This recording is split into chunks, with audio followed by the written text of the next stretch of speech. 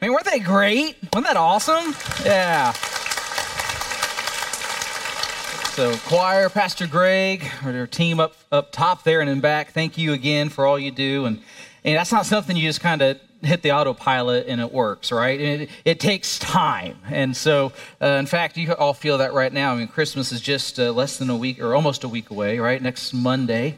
And so does everyone have everything ready? Okay, thank you. I don't feel so bad. And it takes time and it takes effort, doesn't it? We definitely do live in a world, though, where a lot of things happen automatically. And we live in this world of automation. I remember years ago, my dad has worked in manufacturing his whole life, and I went to visit one of his manufacturing plants, and there's robots everywhere. And some of you work in manufacturing, and I can tell you, even over the last 20 years, as I continue to see how technology has advanced, it's a little scary sometimes. But we live in this world of artificial intelligence. You have cars that are starting to drive themselves and robots, and autopilot, though, on planes is probably what scares me the most, if I'm being honest. And I heard some news recently that terrified me, and I thought, it's only fair I share it with you. So, we've known that autopilot exists in planes. What I learned recently is that pilots, they'll get the plane going, they'll get it on the runway, they'll taxi it out, and then they get going. And then at 100 feet, they have the capability at 100 feet in the air of engaging autopilot. And that plane will fly itself through the turbulence. Anyone fear flying? I'm sorry. It'll fly itself. And then even for regular maintenance purposes, that plane has to land itself as well. And I thought, oh my, that is so scary.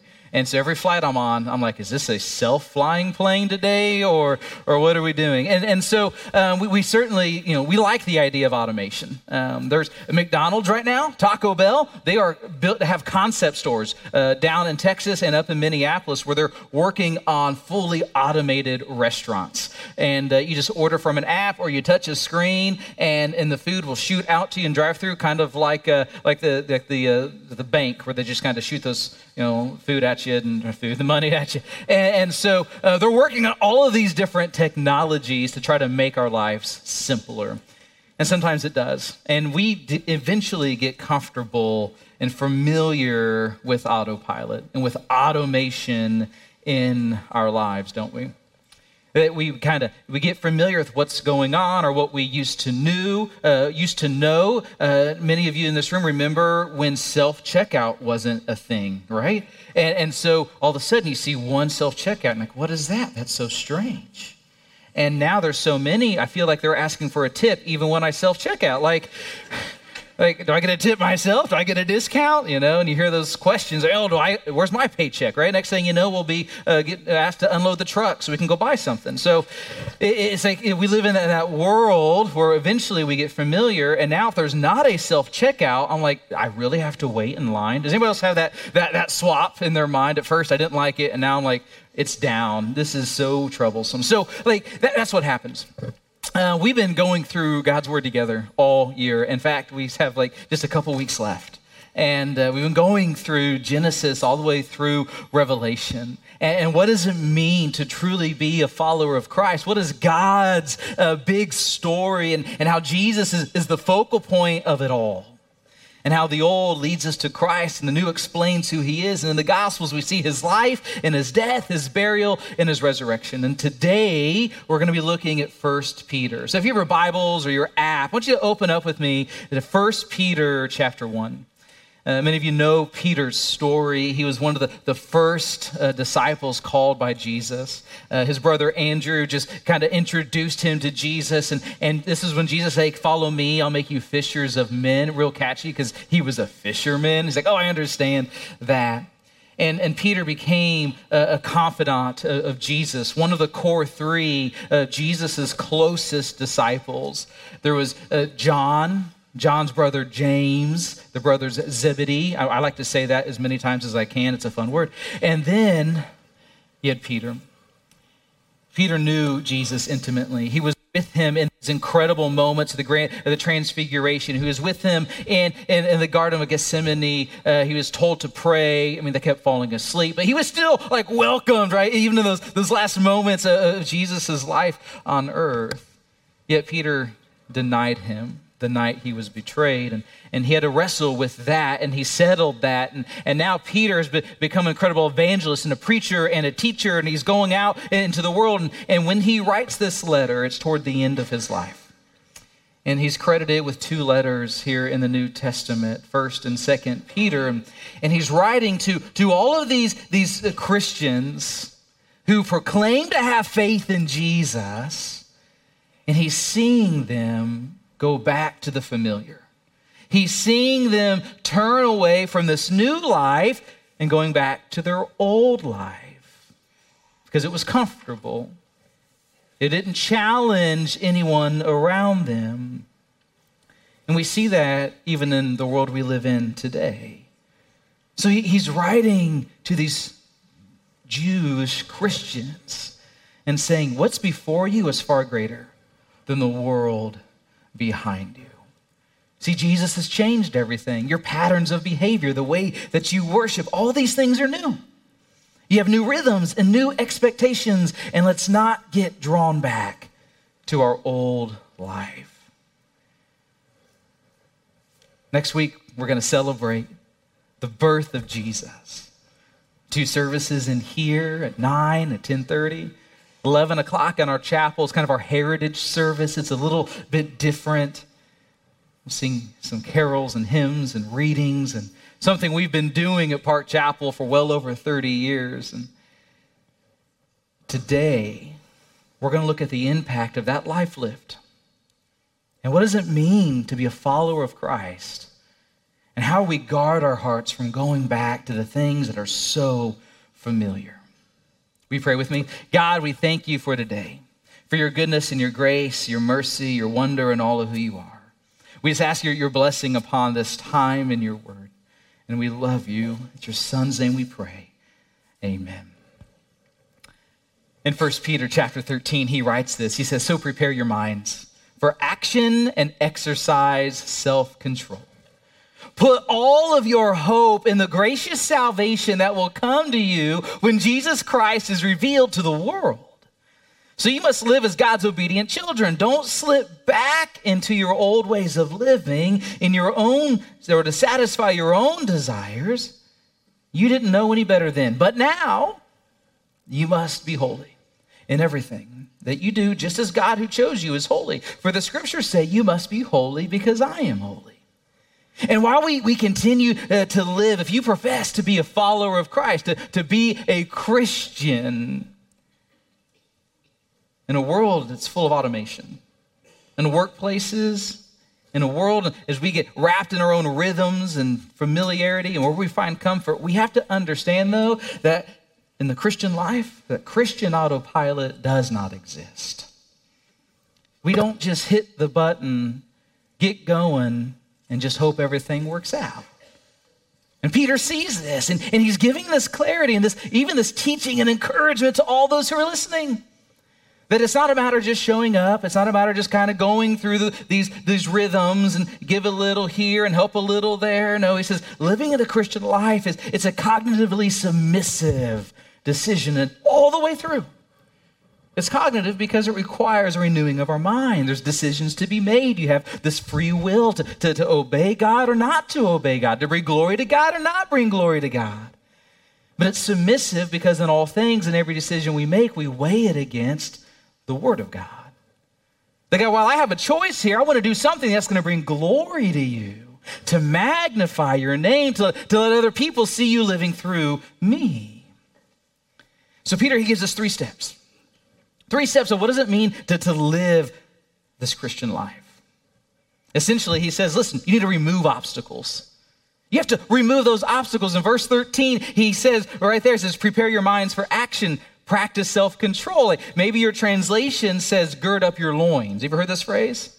To gird up your loins. It's an Oriental saying for a group of people who would be familiar with it. During this time where they would wear long garments, loose clothing. because it was better for them. It would keep you cool. It would regulate your body temperature. I was in South Asia back in March, and it was one of those, I don't understand why they do this. It was 95 degrees, but felt like 110. Like, isn't it just 110? This is what it feels like. But, we were more comfortable in that weather wearing long, loose pants and long sleeve shirts that had a little bit of movement in them, because it helped regulate who we were. And so culturally, this is what was happening. They're wearing these loose garments. He says, gird up your loins. So any time that someone was about to go on a journey, or when they're about to go into war or to go into battle, they had to take all that loose clothing, bring it close to their body, tie it up, and essentially they're removing those obstacles. They're removing those entanglements, those things that may impede their future progress. This is that age-old debate. When you talk about superheroes, should they have a cape or not have a cape? You guys heard this debate? And maybe you're familiar with the famous designer Edna Mode. Yeah, you know Edna. She had a very strong opinion. Her opinion is no capes, right? And there's a list here of Dinah Guy, Thunderhead, Metaman, Straggle Gal, Splashdown, and Syndrome, all these superheroes from The Incredibles who died because their capes got caught in something. I did the math. I checked. See, a lot of times in our lives we have these entanglements, these obstacles that keep us from making the progress in which God has called us to. And these entanglements, they keep us from being God who desires you to be. And for all of us, those may look a little bit different. For some, it's anger. For some, that entanglement, it's lust, or others, addiction, and there's greed, and there's lack of understanding, a lack of motivation. And Peter says, listen, if you're going to do this Christian life, you got to remove those obstacles. You got to gird up those loins, get rid of those entanglements in your life and focus on the things that you need to focus on to move forward. And when we remove those obstacles, we're readying our heart for God's desires, for God's plan, for God's will in your life. Because part of this Christian life, it's about removing the things that get in the way of your relationship with Jesus. Sometimes that's people, or the workplace, where you go to school, where you live, or the community. Or sometimes it's not as drastic as that. Maybe it's you got to play less video games. Golf a little bit less. Get off the phone and spend more time in the Word of God. Spend time talking to God. So he says, remove those obstacles, ready your heart. And then he says, once you do that, you got to clear your mind. He says, be sober. And he uses this word particularly, be sober. We find it 6 times in all the New Testament, but 3 of those 6, it's in this letter. And he's not talking about sobriety like we would think about with alcohol or intoxication. He's using it figuratively to say, do not be intoxicated mentally or spiritually. The things that give you a cloudy understanding of the reality of who God is. But instead, be self-controlled, to show calmness, to be well-balanced and clear-headed, be possessed, by the Holy Spirit. That's part of that submissiveness to who you are as a follower of Jesus. Put away those passions or those overindulgences, gluttony and harshness. All those entanglements, they're going to slow you down on this journey and this marathon of this life in Christ. So live with gratitude. We talked about that a few weeks ago. Instead of chasing after that one gift this season, or obsessing over where you got everything on your wish list. I don't know if you struggle with that with your kiddos. Did I get this? Did I get that? Instead, we focus on the free gift we have in Christ. And that's what this season brings us into, is remembrance of the life we have in Jesus.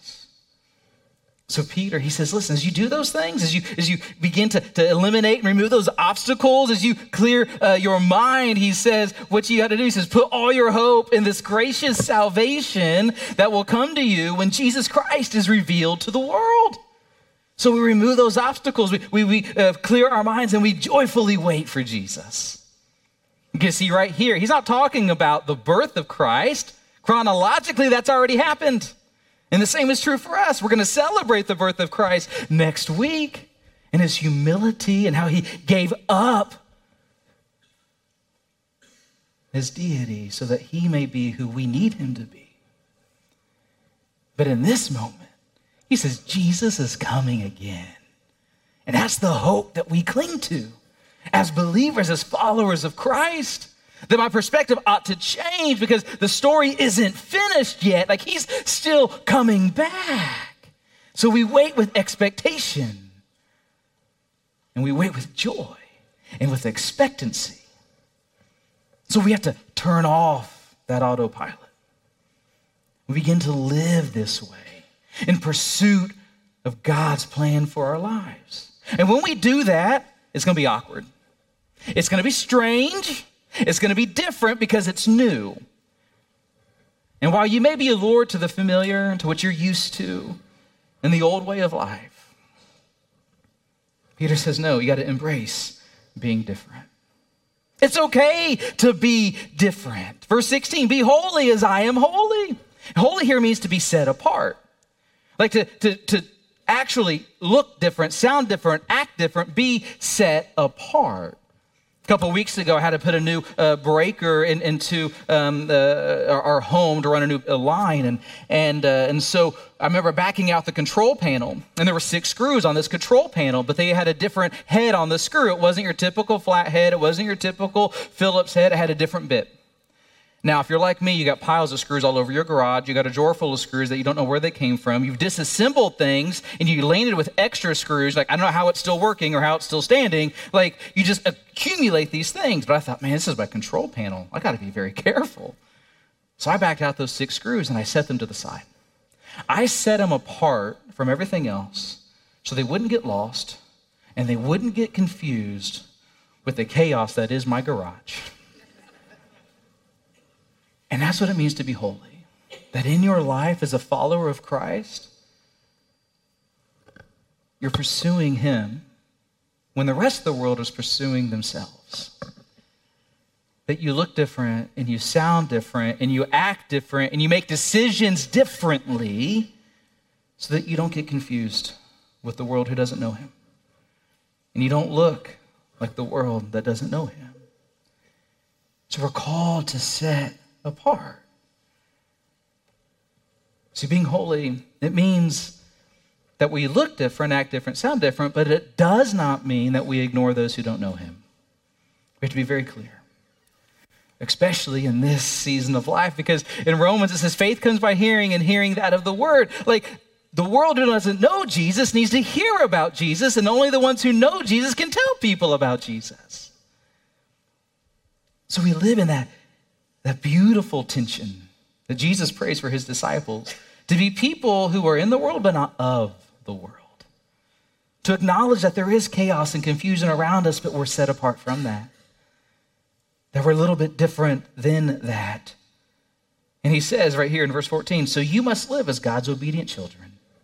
Don't slip back into your old ways of living to satisfy your own desires. You didn't know any better then, but now you must be holy in everything you do. So what does it mean to embrace being different? And for these early believers, it's very similar to the world we live in now.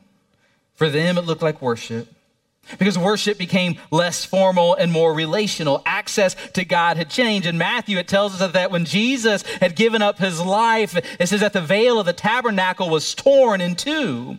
And that was a major symbolic teaching that our access to God has been changed. I no longer have to go through a priest or another person to give my offerings and my sacrifice to God, but I can directly communicate to him through Jesus Christ. Worship changed. Accessibility to God has changed. It looks like study and being in his word. One of the things I love about Paul's story, and we oftentimes miss this, is that when Paul had this incredible transformation on the road to Damascus, before he went to Jerusalem, before he went to proclaim the goodness of God, he actually went to Arabia and began to study for 3 years that the scriptures were true. We have to be in God's word and understand the mystery of who God is. Augustine made this quote famous when he says, in the Old Testament, the new was concealed. And in the new, the old is revealed. that as a follower of Christ, the totality of God's word all comes together. That in the Old Testament, it begins to talk about Jesus, and then we see Jesus here in the New Testament, and it makes the Old Testament come to life.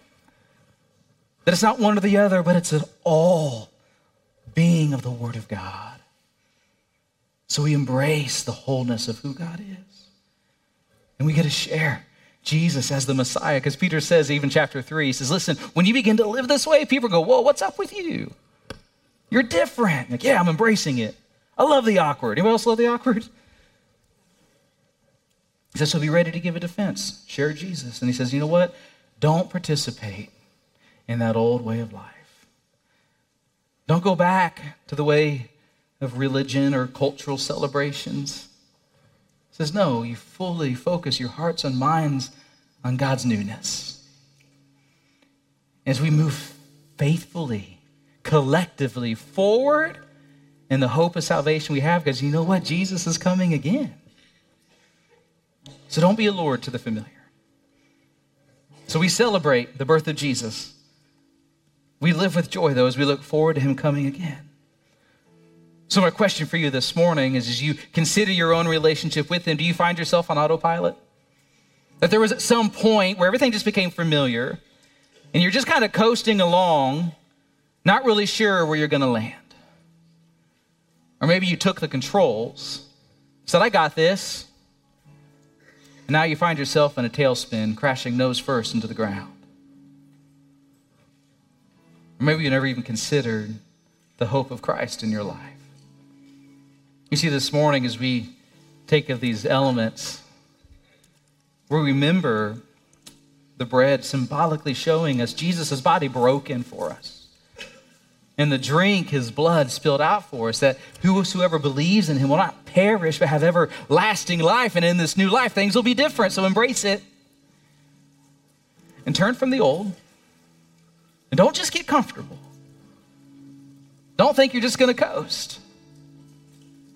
But keep him and his will and his word before your eyes at all times. And in this season, above all, let your hope in Christ be seen. Let it be heard, and share it with those around you. And I've said this for the last several weeks. It is such low-hanging fruit, my friends.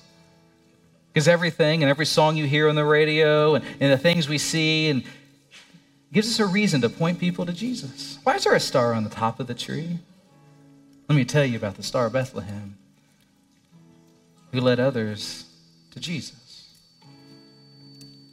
When we sing these carols and these songs, and let me explain to you, what does it mean on a silent night? Or why is it truly joy to the world that Jesus Christ has come? So let us live in a way that chases after him. Let's not rest in the familiar of the old, but embrace the newness of life we have in Christ.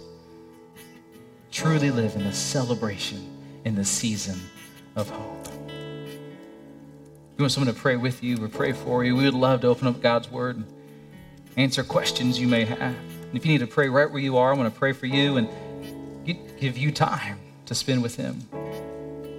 To say, Lord, where am I? Have I engaged autopilot? Or am I fearlessly, obediently, submissively living after you? When I'm done praying, you take that time, we'll continue to worship. Lord God, we thank you again for today. We thank you for your goodness, your holiness, and even the challenge before us to set ourselves apart from a world so we don't be confused with the world or look like the world, but that we look more like you each and every day. We thank you for the forgiveness we have in your Son and the sacrifice he made. As we take of these elements, continue to draw us close to you so we may know you more. In your Son's name we pray. Amen.